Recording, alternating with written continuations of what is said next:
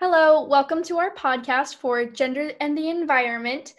My name is Amanda Craig. My major is Environmental Studies, and I am a freshman. Hi, I am Axel Moreau. My major is interdisciplinary studies with a focus of life sciences and social sciences, and I'm a senior.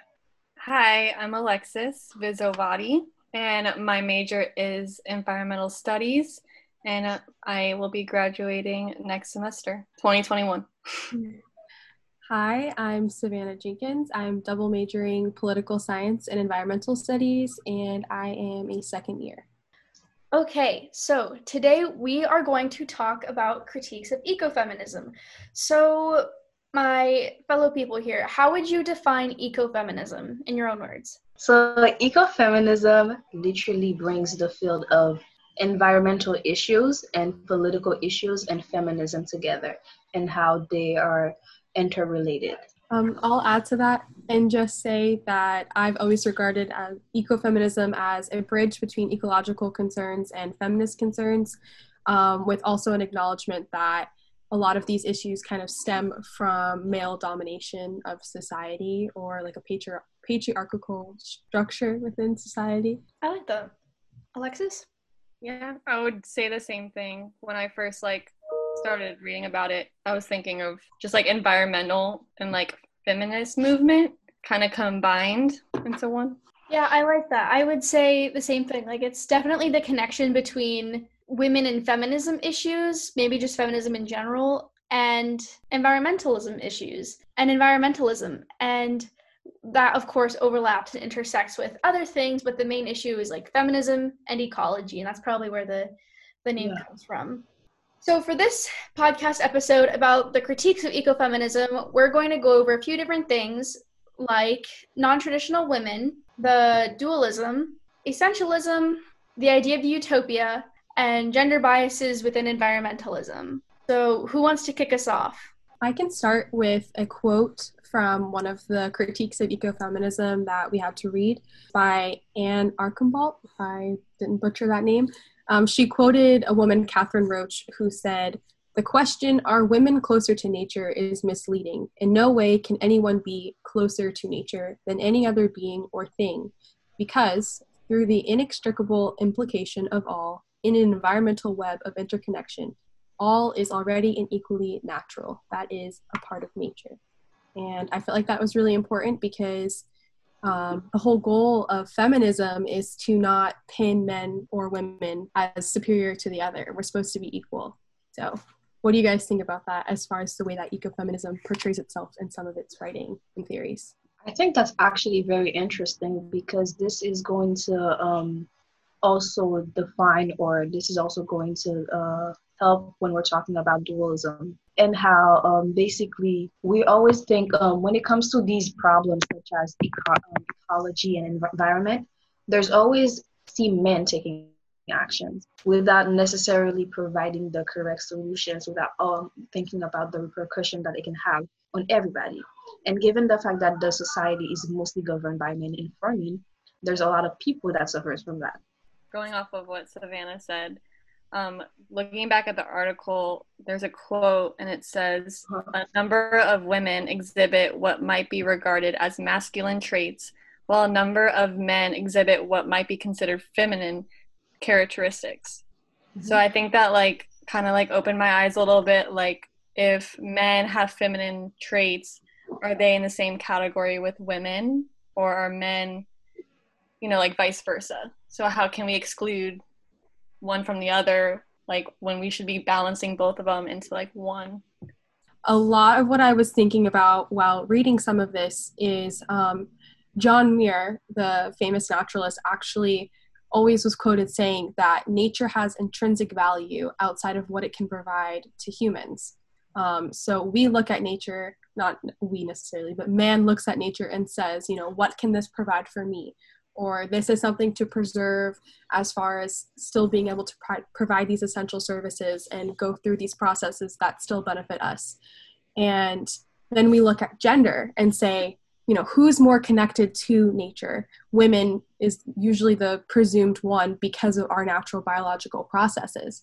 But I think as society progresses and we begin to become more aware of the fact that gender is a construct and sex is something that is biologically based, we start to see that we're kind of putting ourselves in these categories, and really the only thing that separates man and women is just biological processes and just certain things that our bodies go through. It's not as far as your spirit is concerned. So if you're looking at nature with this intrinsic value that we're supposed to have a spiritual connection to, wouldn't we all then be a part of nature and, divinely connected to nature, because it's not about gender roles or gender stereotypes, it's just about what is within. So I feel like that's kind of important when looking at the critiques of ecofeminism, because so much of it is, of course, appealing to women because the feminist aspect, but it needs to be gender neutral because we're all inherently connected. Wow. Yeah, I agree. I think it women, the whole women connected with nature, some aspects I get, and I think it's awesome if anyone is connected to nature, and we shouldn't take away from that, but we shouldn't be categorized, like you said, into what you're expected to be. Or, yeah, I follow. I was thinking more along the lines of how, in terms of the critique of ecofeminism, I agree that one gender shouldn't be better than the other. And I feel like we come from such a competitive society where, because there's this thing and that thing, one has to be better than the other. Hot or cold, oh, hot is so much better, this and that. But one's not necessarily better than the other. They're just different. And so I think that it depends on the circumstance as well, because I like a hot shower, but I like cold ice cream, So I think you can apply that to ecofeminism and stuff. And sure, it's fair to critique and say that ecofeminism might have a type of misandrist view where women are better, but I don't always see it that way. I see that ecofeminism is that there's a connection there and that there's a similar oppression, which we'll get to later, but I don't necessarily see the same way that these authors do, and that women are better. I don't necessarily see that same level. What do you think, Excel? Well, following the thing that you said, it's more like how each gender complement each other in terms, and how each gender can bring something to the table to resolve these issues that we're dealing with. And I was about to, when Savannah talked, she was talking about how there's always these extremes. And when you're talking about ecofeminism, it basically involves two major issues. It involves the environment, which is basically nature versus nurture, and it involves women.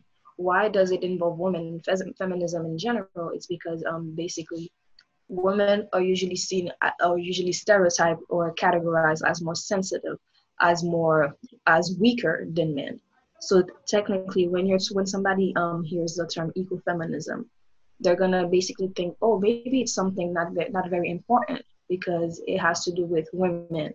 So women are usually seen as sensitive and stuff like that, and the environment and all that. So they're gonna basically be like, it's not really important but when you're looking at the issue, just like she said, it's not about how women are superior to men in terms of dealing with the environmental issues. It's about how they can contribute to solving them, if that makes sense. Yeah, I follow. So next we'll talk about this idea of the dualism within ecofeminism and why that can be an issue. There's this cognitive dissonance that can happen within ecofeminism, and that's where a lot of critique comes from. Kind of like how we said earlier with the biology and such. The whole issue with this cognitive dissonance in dualism is that there's the reliance on the two sides. So women are naturally closer to nature because of the biology, and they're closer to nature because of social norms. And this causes that cognitive dissonance. And it's like we said earlier, no gender should really be superior, but are women closer because of the biology, but shouldn't not one be better than the other?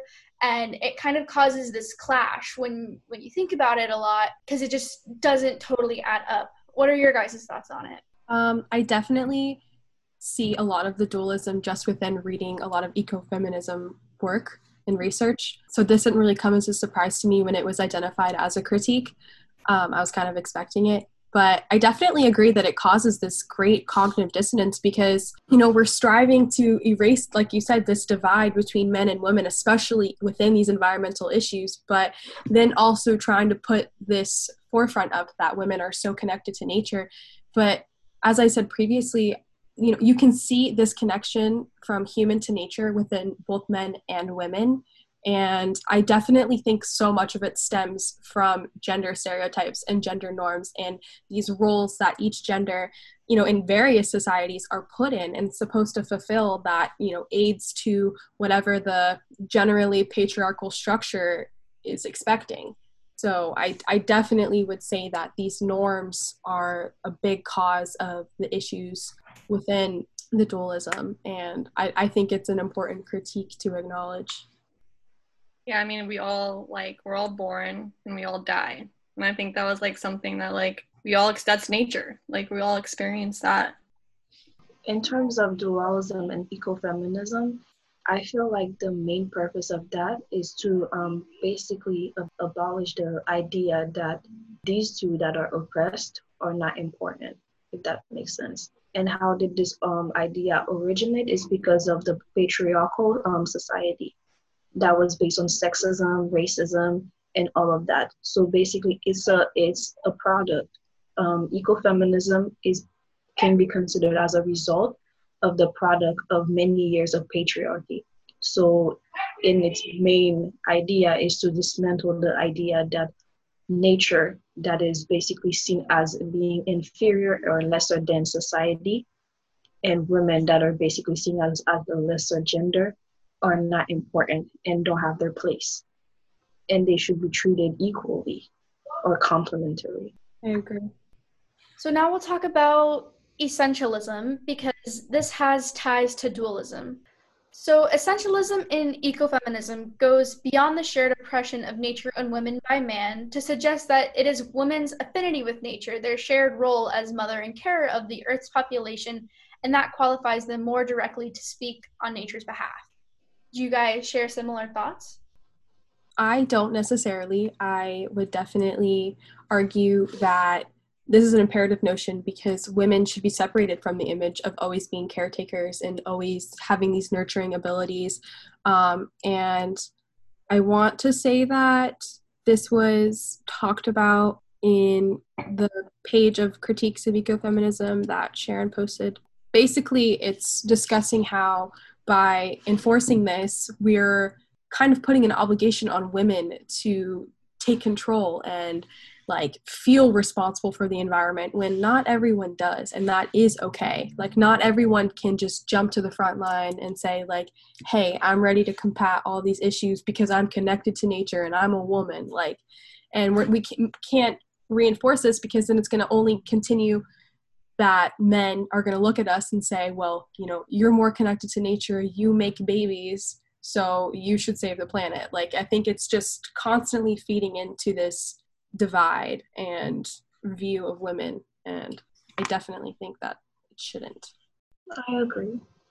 I agree. I mean, just like going off, like I don't think that women should carry that. Like that shouldn't be a thing. Like women shouldn't have to save the planet Earth. Like this is a group effort, and we all, as a group, like we did this to like all the environmental issues that we're suffering from are because of all of us, not just a gender and not a group of people. This is you know, so I don't know.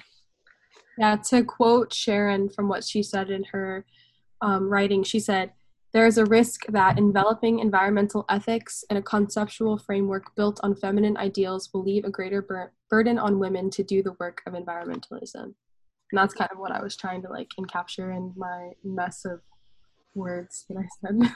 Yeah, technically there's no theory or there's no innate way of being for women, as in there's no justification when men say that women biologically or inherently or naturally they're made to care about open nature. There's no such thing.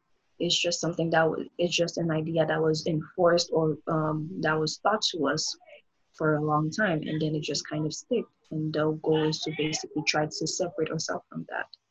I think that also ties back to like the non-traditional women too, because just as like that whole view is important that we're inherently connected to nature, like there's a lot of women that don't necessarily have these characteristics that the, you know, picture perfect woman would have that's connected to nature, like, you know, breastfeeding or making babies. Like women are infertile. So if the whole argument is that we're connected to nature because we can carry a child and bring a child into this world and, you know, nurture it, like not all women can do that. So what is to be said about those women and their connection to nature or their obligation to society as far as environmental issues go? Yeah, it's like it's sort of a weapon of de-feminizing the woman.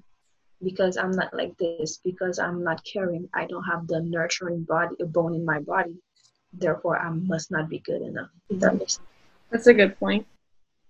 Yeah, I'd say that's definitely a fair critique of ecofeminism, because there are non-traditional women and such, like we talked about earlier, and are they less valid as a woman and all that stuff. But this also ties into our other point of gender biases and environmentalism. So enveloped in gender biases and environmentalism is this idea that, oh, because women tend to be mothers and tend to be more caring, does that mean they also have to care for the earth? And does that mean all the responsibility should fall on women for that? And this is another critique of ecofeminism, is that it kind of takes the pressure off of men. There's another critique in there that ecofeminism can invalidate men for similar reasons. But a big thing is that ecofeminism can tend to cause further gender biases and gender splits within environmentalism. So let's talk about that. That's actually very interesting. But on that note, what I was about to point out is the fact that although they say that ecofeminism somehow invalidates men's hard work and stuff like this, when you're looking at it, it's not even about invalidating. It's about actually trying to give a voice to the ones that don't have a voice, if that makes sense. Okay. Because for long, when you're looking at the history, when you're looking at politics, it's the history of politics, women never had a sit on the table when it comes to important matters. Right. And now we're facing very important social environmental issues, climate change. The ozone layer of the earth is basically depleting and stuff like this. The rises of the ocean, the glaciers that are melting and stuff like that. These are very important issues. And for so long, all we heard were solutions that were brought up by men, but we've never seen conferences that are led by both men and women that are coming together to actually provide a solution for it. It's always about what men can think, what men think it's good, what men think, okay, this is gonna work, we should do this, we should do that. And when you're looking at the plans they're always proposing, you don't even see a concrete plan in which they actually take into account how this might affect us in the future, how this might affect how we're functioning as a society, how this might affect how the industries like oil industries or private sectors and stuff like that. You don't see all of that. You just see a bunch of men coming together, scribbling something down, and just calling it a day. Whereas if women were brought into the table, maybe you would actually see that that both parties are thinking about it intrinsically, as in coming together and seeing the impact that every decision could have in the future, and how it's going to impact us now and in the future, if that makes sense. Yeah, good points. I think that's really ironic too. It's a good point to bring up, but it also just only emphasizes the irony to me because, like you said, like we see men as the leaders of these issues, yet women are also used as a scapegoat for them because then they in turn look at us and say, well, you're a woman, like you said, you're supposed to be a mother to the earth and you're supposed to care for earth because you're a woman, but they also want to take control. So there's like this no balance of power or thought anywhere. And in my eyes, I just truly see it as social construct of gender roles because, like you even brought up about men's like spending habits and sustainable behaviors is completely based upon gender roles. They don't want to do anything that makes them appear to be feminine, and women are expected to do nothing that makes them appear to be masculine. And I think it's just like this huge drive between those two that causes all of these issues. Yet it's like they want you to have a voice, but to an extent. You're allowed to have a seat in the table, but only if you're gonna agree with what we're gonna say. You're not gonna say anything that could affect our egos as men, because essentially, eventually, you need to realize that we're the one dominating you and not the other way around. We cannot work or cohabitate together as genders. Right. It does not make sense. Oh, yeah. Alexis, any thoughts? No, I mean, I definitely, it's like a good point. And like how Savannah said, it's like we're not supposed to be, they say we're connected to nature, and then we get into that role of basically being connected to nature. Like what we're saying that's not right, we're doing. So I think it's definitely a good point to bring up. Okay, well, the last bit we're going to talk about here is the idea of ecofeminism as a utopia, and it's how ecofeminism is maybe challenging or not challenging enough.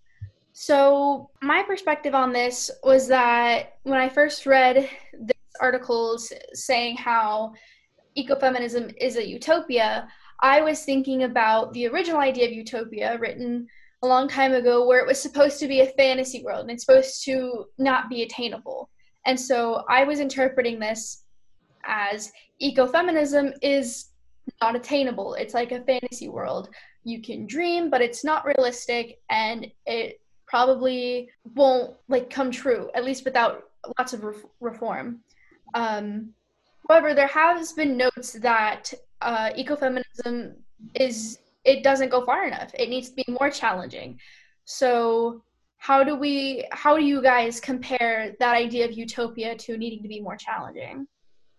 In terms of that, I would say that for ecofeminism to actually become some sort of reality, we would have to have more research or more funds that are dedicated to ecofeminism. We would have to have people willing to research, people willing to actually come together, academically speaking, politically speaking, bringing it up at important tables and conversations and stuff like that. But since we know that this is not going to happen, because I mean, look at it. We've been battling for gender equality in the workforce since forever, and even nowadays, women get paid less than men.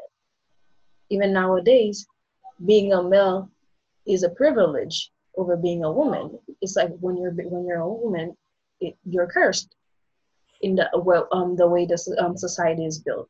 So ecofeminism, yes, it can be seen as utopia, because the ideal version of utopia, the ideal reality that we're striving for, and the current reality, they just don't match. And the bridge to actually connect these two, I don't think any man in power is gonna want to bring it together, because that means that it will just reverse the status quo, if that makes sense. Yeah. I definitely think of it as like a fictional like scenario, and like I feel like also people have different ideas of utopias, so like that's where I kind of like been thinking about this, and like how we are so controlled by like politics, and I think that's like good points like we brought up, how like important policy is. Mm-hmm. And so when I think of like a utopia, I think of like, oh, it's just gonna be like very like high end, a lot of money, like power, and like I just don't think that's like a thing that could happen or would happen. Exactly, and given the fact that women are not inherently as caring as they want us to be, what makes us think that when women do get empowered, things are not going to go worse, if that makes sense? So instead of becoming a utopia, it would become a dystopia. Yeah, that's a good point. Because if you've seen a woman in power, they can be harder and harsher than men. Mm-hmm. So it all depends. But do they have to be harsher to combat men's ego, or are they harsher just because they're seen as bitches? Well, they're seen as bitches because they're harsher. And why are they harsher? It's because in order to gain men's respect, they have to basically be imposing, very imposing. Mm-hmm. And that intimidates men most of the time. What do you think, Savannah? Just kind of going back to the utopia aspect and relating that to how ecofeminism isn't necessarily challenging enough. As one of the articles we read, the one that said, "What's wrong with ecofeminism?" The author kind of argues that utopian, like her perspective on utopian, or like the definition of a utopian society is that it's kind of providing like an alternative perspective to the status quo or to like the general structure of society. And I think she was comparing ecofeminism to a utopia and saying that it also in turn should be more challenging, because in some ways ecofeminism isn't being challenging enough by trying to conform to what's already here and trying to like weasel its way into a patriarchal society, and also trying to still appease men while still trying to get our point across. And I think that it would prove to be more challenging if it just didn't try to conform to the status quo, if it just tried to break those societal norms and just kind of sit right on top of it, you know, like just kind of add all of our ideals and say like, here it is, this is what it is, and like this is how it's going to be. So I think that's a really strong way of how ecofeminism could prove to be more challenging. Thinking about like we were saying that like if women took control, like had more power, do you think it would like reverse ecofeminism to like the point where like men were suffering and like women were in charge, like if it was like flipped? Or do you think that it would be like more of a balance if women had more power and eventually possibly took over power over men politically? I don't think men would allow that. Like, because we already struggle so much to just try to be equal. Like, I don't know, like, that they would allow that. Well, I think that I agree that we already struggle so much, so would it even happen? Yeah. I just feel like I think we need to see a woman in power in order for a message to fully be conveyed. But at the same time, I don't think it's necessarily going to take a man or a woman. Like, I don't think that there's any particular option that is going to change things. I think it's just going to take the right person to change things, the right person to see the perspective of gender neutral and to see the perspective of equality. I just think that whether it's a man, a woman, or a non-binary person, like someone has to get up there and say, like, it's not about men and it's not about women, it's about everyone. And like I don't, in my eyes, I've never like imagined a woman getting into power and like everything is magically solved for everyone. Like I just think that even if women's oppression is reduced, which it should be, and I do think a woman needs to get into power as far as that is concerned, when it comes to reaching equality, I just don't think there's any like perfect person or any particular person. Like I just try to see it as someone has to come along that's not going to see in the eyes of appealing to one gender. It just needs to appeal to everyone. I have a question based on that.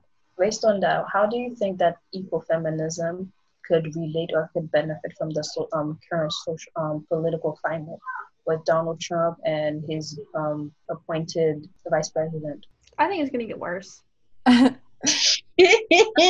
I was gonna say, I think we're going backwards. Like, I feel like we fought so hard for like I don't know, just like so much equality stuff, and I feel like we're going backwards now. Like, there's definitely no conversation of moving forward in this current administration. I think everything we've seen thus far is just regression. Like any topics of like change is something to take away what we already have. There's no conversation as far as like moving forward for women or providing more rights and more equality for women. Like you don't see things on the table like the wage gap. You're seeing abortion rights and like birth control. You're not seeing anything that's progressive for women. So I don't think in this current political climate, anything regarding ecofeminism is going to improve or like really take movement farther than it has. I concur.